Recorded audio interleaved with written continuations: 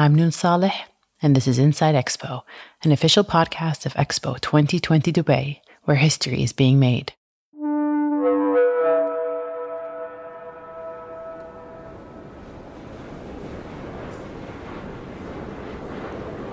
By the end of 2019, the team behind Expo 2020 had been working towards their launch date for just over a decade. It was the final stretch of a very long marathon, and the finish line was in sight. And then new reports of a virus that had broken out in Wuhan, China started to dominate the news. Chinese health authorities are still working to identify the virus behind a pneumonia outbreak in the central city of Wuhan. At least 59 people are believed to have been sickened by the new virus. Tonight, U.S. airports on high alert, screening passengers for symptoms of a deadly new virus. Very concerned. Now that you brought it to my attention, I'll stay away from most people wearing masks. At the start, it didn't seem likely that it was going to affect Expo 2020 in Dubai, but nonetheless, the team started to monitor. So I would say we began following very closely what was happening in Wuhan sometime around January, mid-January, looking at different reports, following news very carefully. This is Her Excellency Reem Al Hashimy, the UAE's Minister of State for International Cooperation and Director General of Expo 2020 Dubai. I would guess that probably even up until that moment, we were still thinking, because we still didn't know what this was. So we had a sense that it was big, but there was also a sense that this was probably more something that could be localized.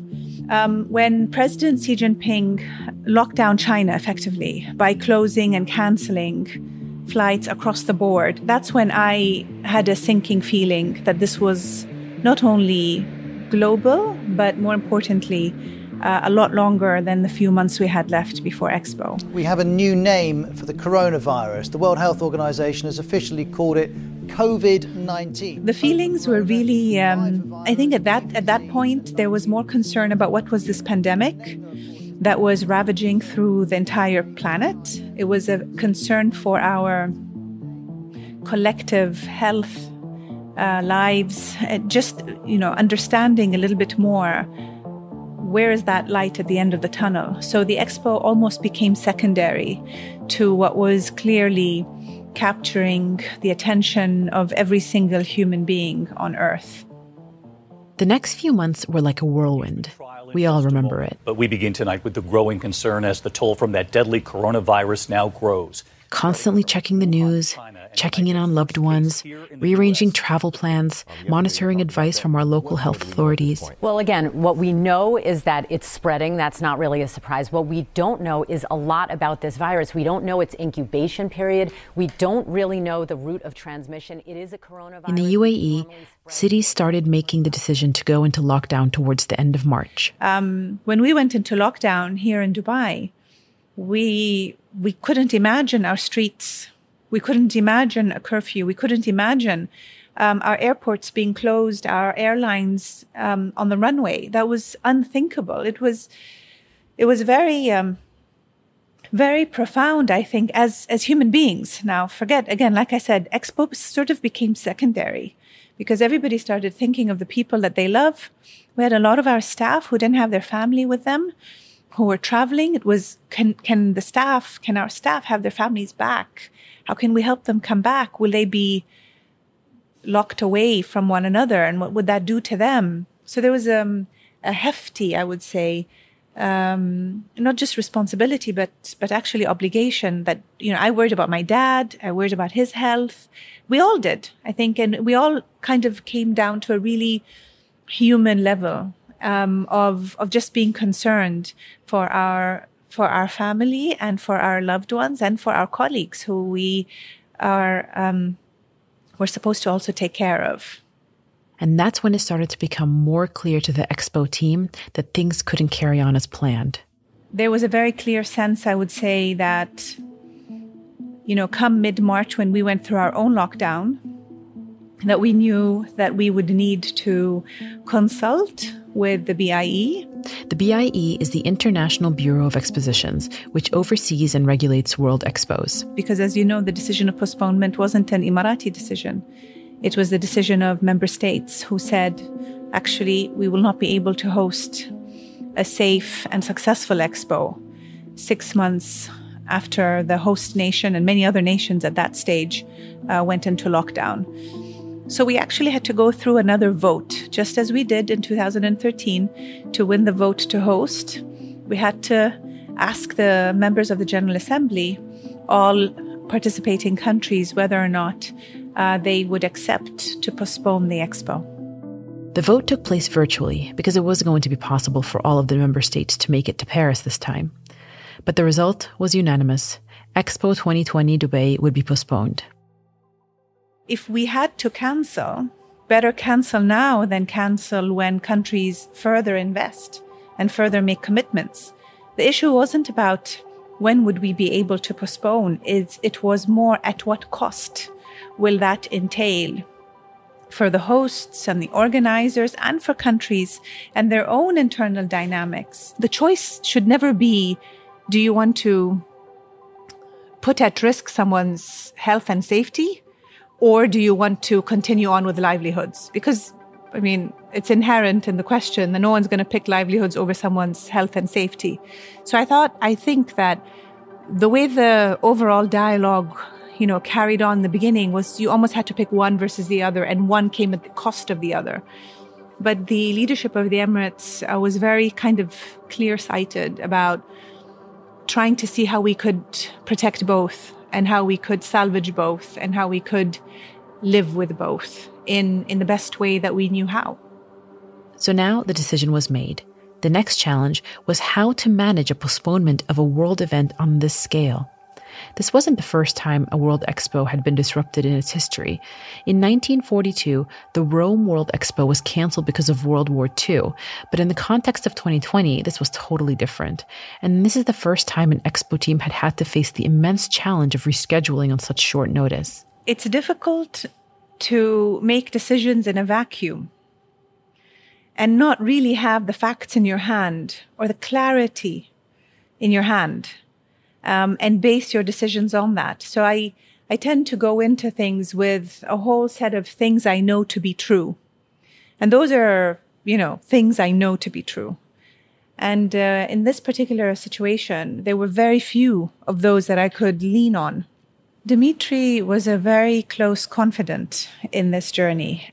That's His Excellency Dimitri Kurkensez, Secretary General of the BIE. Because, how do you know what you don't know? And how do you plan forward when you still don't understand even the broad parameters of what's forward? Obviously, nothing stood still. I mean, nothing could stand still because it was already rushing at 100 miles an hour. They were difficult nights, I must admit. If you keep a journal or if you look through your own notes, what it was like for all of us in March and April when we didn't know so much about what was happening to us. Her Excellency told us it was almost like there were two separate things. There was the postponing of the event, but then there was also managing the pandemic and managing the health and well-being of the enormous staff. So the pandemic, I think, bared much more heavily on what was happening than the postponement per se. Unfortunately, because of the pandemic, we've had to let go of a lot of people, because we were event time oriented, but there was no event to have. And so we had to change the dynamics of our overall finances. But we've also had to almost revisit and revise. What does an expo in 2021, which carries the year 2020 with it, what does this expo now have to do? Again, all when we still don't know what's going to happen or how long the pandemic would actually last. So there was a sense of, navigating through ambiguity. In logistical terms, everything more or less carried on because it had to, but with more precautions and with less intensity. For example, instead of delivering the site by July 2020, it was instead finished in December. One thing for sure that was sort of unshakable was the health and well-being of my staff and of all of the workers on site. There was a very almost fierce obsession about their safety and their well-being, which is why making sure that their family, we really got involved in making sure that families came home. There were about, I would say, 59 or so families that at the time, just before lockdown, were in all parts of the world. And we really rallied folks to arrange their travel back before we go into lockdown, because we went into a 3-month lockdown, which is not an easy thing either. One aspect of the programming that had changed a lot is the focus on the virtual expo. With travel still not completely back to normal, the expo has tried to make itself accessible to the world, even for people who can't make it to the site in person. So we've always wanted what we've called an augmented experience, or an augmented expo, a virtual expo. It seems fitting in the 21st century to explore the realms of this. Come the pandemic, we've all had to go virtual. So with 2021, which obviously we're still calling our Expo 2020, but a year later, we felt it would be necessary to continue to exploit this virtual platform that everybody sort of got used to in one way or another, to continue to bring exposure and to continue to bring experiences to the virtual visitor, so that he or she could, despite being far away, be able to see what the expo is all about. After perhaps one of the most intense years anybody working on Expo 2020 has ever had, the doors finally opened on October 1st, 2021. For branding and continuity reasons, the Expo carried over its name, Expo 2020 Dubai. This is a historic occasion for World Expos, with more than 190 countries participating. All the world is coming together for the first time since the pandemic began to connect, to exchange, and to learn on this extraordinary global stage. I think the team was really elated to finally open our doors. اليوم يلتقي العالم بأسره على أرض دولة الإمارات العربية المتحدة. Show the world what we've been working on, but also show one another how we did this together. أهلا بكم. Welcome. Bienvenue. The opening ceremony wasn't an expo effort alone. It was really a combination of a larger collective. And the audience was as much a part of that as those who were on center stage. And I think that when you walk through the site and you see how every country's put his or her best foot forward in trying to showcase what they're all about, you're also struck by the sense of, boy, did we miss each other? We've been closed up for so long, and the idea of watching a show or seeing someone smile, the eyes when they smile, and doing it responsibly. We're all still doing this, wearing this, and vaccinated and PCR tested and taking all the necessary measures. But it's still nice to be around other human beings and to listen to different languages, to hear different expressions, and to see, of course, young people, especially children, on site. And so that moment of celebration, of opening ceremony, quickly kind of transcended into, right, now let's get through week 1, week 2, month 1, now we're on to month 2, with the same sheer determination and commitment for excellence that helped us get this far from the get-go. In the end, the pandemic became one of the key factors shaping the expo. There are the obvious ways, like the testing, vaccination, social distancing, but there are also less obvious ways. I think we looked at the pandemic coexisting with the expo. What is clear in 2021 is that sense of just missing each other. I think people haven't been able to travel for a long time. And so they come to the expo and they see the whole world in one place. And I think that has a different resonance, a different cadence than it would have been in 2020. We presume, we don't know, I think 2020 would have still been phenomenal. But 2021 has a different take by the sheer experience that we've all collectively had. And I think that's another distinguishing factor. There is a unifying sense of collective experience. Every delegation we receive, every family that walks through our doors, they all understand what COVID-19 is all about because they've experienced it in one way or another. And so that collective experience is really what's marked 2021 and has really highlighted the importance of sort of human solidarity and just how dependent we are on one another as a human species. I think there's a real sense of, I know I said we don't use the word triumphant, but I think there is the triumphance of the human spirit.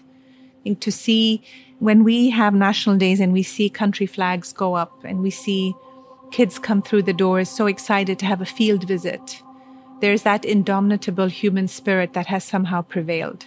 So you're not really triumphant over the virus, but your ability to move on is one of incredible defiance. So when I think of the privilege that we've had in trying to get the necessary access to vaccines and treatment and PCR tests and be able to communicate so freely with our teams and with our loved ones in a different way than what we're used to, but communicate with them nonetheless.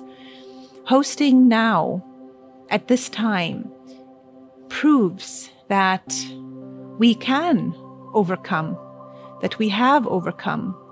But again, I say that, and in that very same breath, I will also say, but it should never get to your head, because you should always continue to be humble about all that you don't yet understand or know, but take comfort and take pride in the ability to have gotten this far, to be able to come into this World Expo and experience some optimism and some hope and some togetherness is, I think, a very powerful feeling, which at the very least has inspired the already millions who've come through.